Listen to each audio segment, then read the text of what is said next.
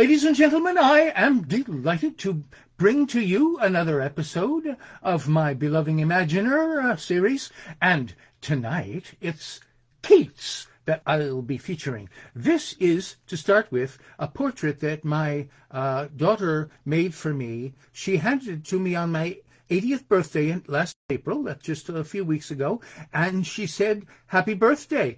She made it from a photograph, but all the colors are hers, and you'll notice my cover designer for my Keats book has borrowed all the colors, the two major ones, and he has she has really made them. I'm just so tongue-tied. I get so enthusiastic about the whole thing. It's a way to celebrate your 80th birthday. And how do you do that? By writing 80 odes in Keats-like modes. Keats is a tremendous favorite of mine. In fact, I wrote on the very first thing that I said. I wrote, "I always admired Keats, but never did I love him so much as I do now, my trusted guide and colleague and fellow pioneer." That's what I wrote after finishing the book. What did I have in mind in writing 80 odes? I wanted to fill in the gaps. There's no finer ode writer in the English language. But he died when he was barely 26. He died of tuberculosis, as had his older brother also done, with whom he spent lots of time. And he was dying, in addition to that, of syphilis, and thirdly, most likely of the lethal effects of the syphilis medication, which was mercury. So he only had time to write 6 odes. You'd think they might be tragic. No, not necessarily. They could be extremely happy. And I wanted to make my odes patterned on what to me was his very happiest of odes, and perhaps most perfect, and that is to autumn. But I would like, first of all, to introduce you to one of my odes and show you how I write in his style. I write in his style in a very unencumbered way. I do it with enthusiasm and exuberance. And here we are. My very first selection, and I only have 5 because I'd like to read them fairly slowly so you can savor them. Very first one is called Ode on My Neighborhood. This is a kind of Mr. Rogers tour of walking down the street. Juan Aprile, I quote from Chaucer, who begins his Canterbury Tales that way. When April with his showers sweet. Juan Aprile with his showers sweet, by virtue of that strength brings flowers out. I go a-strolling, neighbor friends to greet, and silently my hallelujah shout. Aged 96 had Mrs. Reed, I'm told, gone off to join her boy in Tennessee. New people at her home I get to know. Of Sarah's childhood time I see unfold the memories that bright remain for me. Hi, Eleanor and Juliana. See the baby in the cradle, smile aglow. And here's the man who once, when I was tired and rested on an ornamental rock within his yard, had asked if I desired a drink of water. Now we had a talk, and I explained to him what shin splints were, and how such muscle tightenings may be avoided with a leg stretch now and then. They're quickly done in bed. If you prefer, you'll loosen up your feet and save a knee, regaining vigor, and you'll feel so free. He listened keenly, and he said, "Amen." My neighbor Linda, driving down the street, a moment stopped. I said I'd celebrate my birthday at Campai.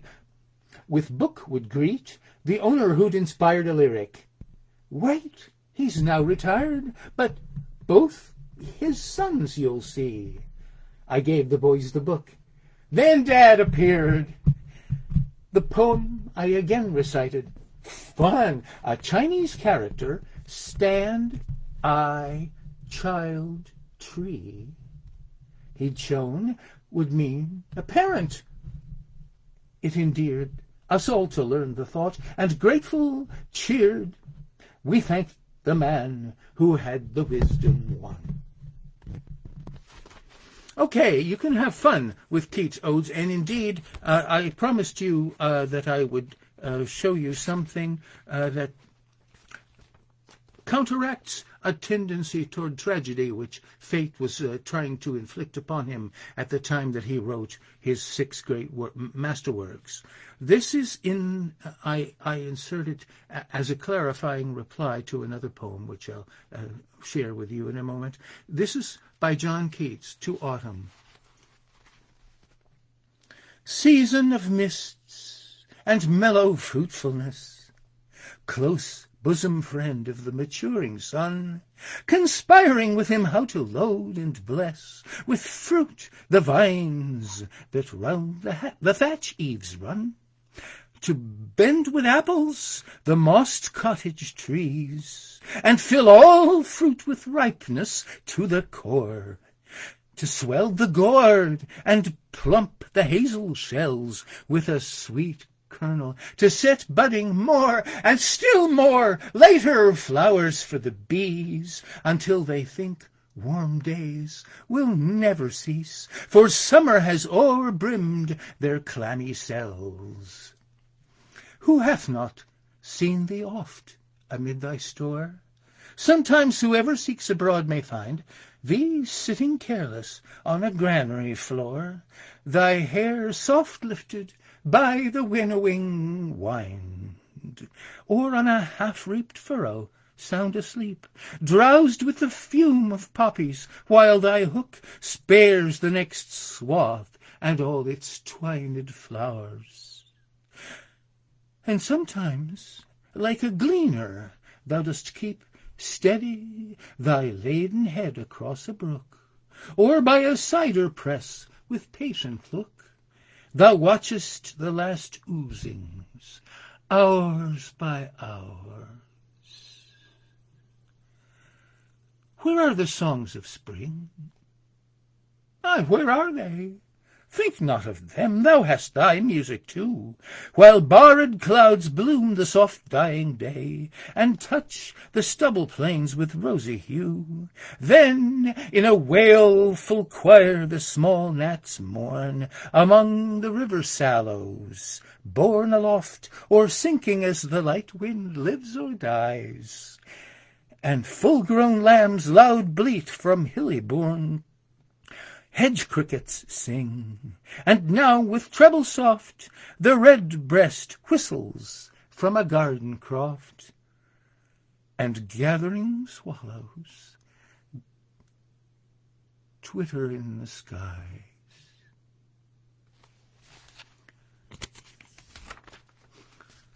That was a sheer pleasure to read. I've gone back to it so many times. It has been my paradigm. The fact is that all of Keats' 6 odes are written in quite similar style, except for number 1, which was a kind of a trial run with different metric means. They're all almost exclusively in the iambic pentameter, and 1 and 2 and 3 and 4 and 5. The rhyme scheme is pretty much the same too, usually. But this is my paradigm to keep coming back to because it just happens to be my favorite. So now, let me turn to what this poem inspired me to write. This is my third of the 5 poems I promised you. It's called Ode on Art Writing. It's very interesting because it introduces a whole big section of my book, which is art writing, or what's called, if you want to be historical about it, an ecphrastic lyric writing. Ecphrastic simply means visual art rendered in words. This has had a high prestige, an interestingly prestigious kind of writing ever since Homer, who in his Iliad describes the shield of Achilles with great detail, and it turns into a panorama of ancient Athenian life. Ode on Art Writing. Of Sarah's growth I kept a diary, yet while composing childhood snapjot odes, have not referred to it. For poetry I've chosen one of many other roads. The art she made permits me to explore what talents could, unsupervised, unfold in painting, cutout, drawing, poster, dance. In autumn, Keats, you said that more, yet more, and later flowers of abundance told. My Sarah's early flowers for me yet hold a nourishment, a lyric sustenance. I word songs write, she I loved tribute brings to fancy as with water faucet imps, or faces well evoked. At ages 3 and 4, beholding we receive a glimpse of beauty seasonal, or legend sweet, that dancing will elicit dreams of flight, in bird and human fancies crafter formed. In school-time, active children we may greet, who masquerade as she on Purim night had done, or making zany jokes that might, as hers will do, a viewer's heart have warmed. Home decorators never will I need. My daughter's a designer, and the best. The selves that she has been are here, indeed. They've made my house a very treasure chest. 1,000 words no picture need be worth, nor word 1,000 pictures. Each is prime. They're both a springing forth, a maker's spree. Our lives are tristful riot, dole and mirth. We lend them heart, and they convert our time on earth by allegoric story rhyme to what the eye can hear, the ear can see. I have little allusions here and there to different artworks that she made, and which are all shrink-wrapped, that is, conservation preserved and framed in that way on my walls of my house, and including an interesting cutout where she shows you an elf in a drain, but you wouldn't know it if there wasn't a woman or a girl holding a big pane of glass in front of the drain.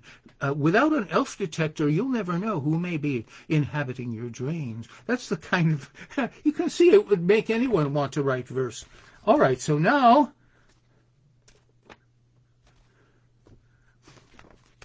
let's try another form of art that she was really great at. Ode on dance posters. This is the fourth of the Keatsian. Well, it's a partnership reading is what it is. Fourth of my poems. Ode on dance posters. 2 painted posters, conservation framed, continuing to grace my home today, themselves are works of art I've proudly claimed, and graceful dancing talent will convey. Sarah and Sarah, the enamoring companions who'd interpreted LPs. Scheherazade by Rimsky-Korsakov, and from The Seasons by Vivaldi, Spring. I feel as if I'm hearing melodies that bear me back in memory with ease to magical events a long time off. Scheherazade is veiled from ear to ear in soft, capacious cloth of turquoise hue. 'Tis half transparent, and I seem to hear a word from shadowed lips behind the blue. Her mouth is open. Do I truly see, or just imagine this? A tale to tell? Her long-lashed eyes are black, in each a gleam of pure aliveness, yet the brows may be conveying secrets dark, which on her spell a sadness threw that must the heart impel, harsh truth to feel beneath her wondrous dream. The girls have added, from the seasons they have chosen the allegro of the spring. It seems to be an April shower day, of which Vivaldi's violin would sing. Our Eastern queen bore traces, grey, of tears, but here the drops are rainbow-colored. All are dancing, happy in their splashing spree. We're liberated, have no further fears. The rain gives life wherever it may fall, the words and music to each other call, and both are summoning terpsichore. She was the goddess of the dance among the ancient Greeks. So now, let me give you my reply. I didn't just enclose a poem for my reply. I give it a short prose introduction to explain what I'm doing.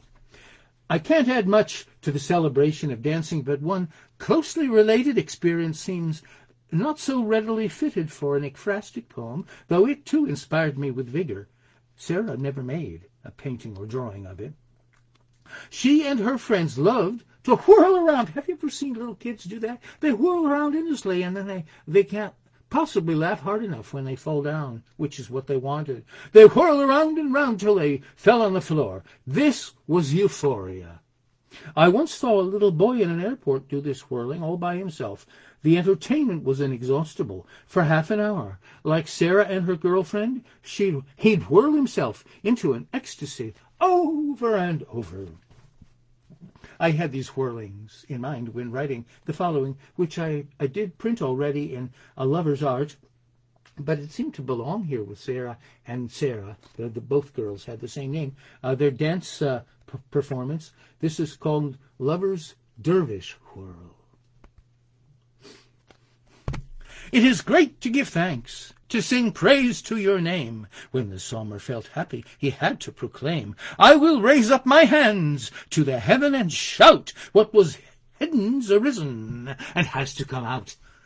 When the fire in the seed had been planted in me, I was granted in spirit a chanter to be. At the great reparation, when striving will thrive, in a flaring creation will minding arrive. For the fires vie inside, that give light to the air, yet are mournful, half dormant, unformed, unaware. Let me therefore acclaim what had planted the flame, when the ground set the sky for its ultimate aim. I was born to sing praise, for I need to be here, that a joy in the voicing of morning ring clear, and a might in the quiet of night be made known, where the lyre and the forest fire tiger have grown. Drums will rumble, a trumpet. All women and men will be shaken, the slack, the unslaken, and then in their multitude thundering wonders will rise. What was under be over, the woken be wise. O good people, give praise. Let the rainbows and rays of the spectrum, the plectrum, spread over your days. Let the gamut of grandeur inquiring combine, patterned brave modulation, all mightily chime. What ensures the redemption that never will end are the blended reflections of friend within friend, since if light by clear mirroring brighten our eyes, ardent heart sparks are kindled that climb to the skies.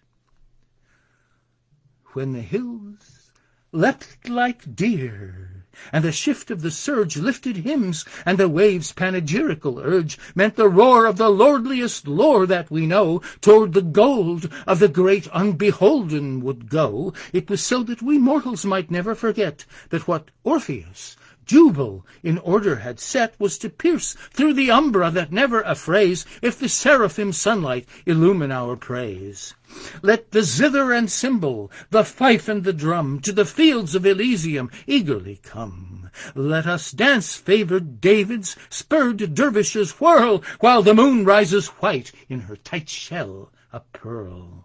Let the Sufi, the sylph, and the satyr and pan, with the angels and jinns, each creation that can, with the Buddhas, Asuras, the Devas and elves, and the gods that were riven, remembered themselves. Resurrection is nothing but what we have done, every morning reborn since the world had begun. Re-arise, O my people, eyes open, give ear, infra-low, ultra-high, the vibrations I hear. It was told that the heart of a squirrel, if heard, or the grass that was growing, would be such a word as to wipe out the mind by the force of the roar that arose from our old and unforgeable core. Oh, how right that our feebleness, blinded in sky, to an atom contract in the flash of an eye, but the atom in turn, with Bacchantian whirl, a particulate intricacy will unfurl. The electrical charges in you and in me, by a psalming rhapsodical rhythm set free, will enlarge all the quanta and qualia we think and feel, reach, perceive, touch and love, hear and see. Once totality enters, you're never alone. Breathe it in. Though a burden and turmoil have grown, yet be one with it. Be it, then slowly breathe out. It is you, the unbounded, the bounty about. It unstoppably follows from all that we've learned that the fire-seed, earth-covered, penumbral, first yearned toward a mystery, murine, eyes closed when the dark woke the stillness within to the spurt of a spark. Then the light universal will purge and disperse all discernible burdens with verve, and immerse the arisen in winds and invisible waves of a chaos creation that flame-laughing laves, blood-mud matter, evadum, clay mater, in air, night renewed, bright bedewed, light bestrewn, might aware, height prepared, flight unscared, pain unscarred, fiery starred, from Avernus returned, every blessing unbarred. Helpful hearer, indeed, I would thankfully ask, let a merger theurgical grant that our task, the advance of a burgeoning planet, enhance an emerging, imaginal, magical trance.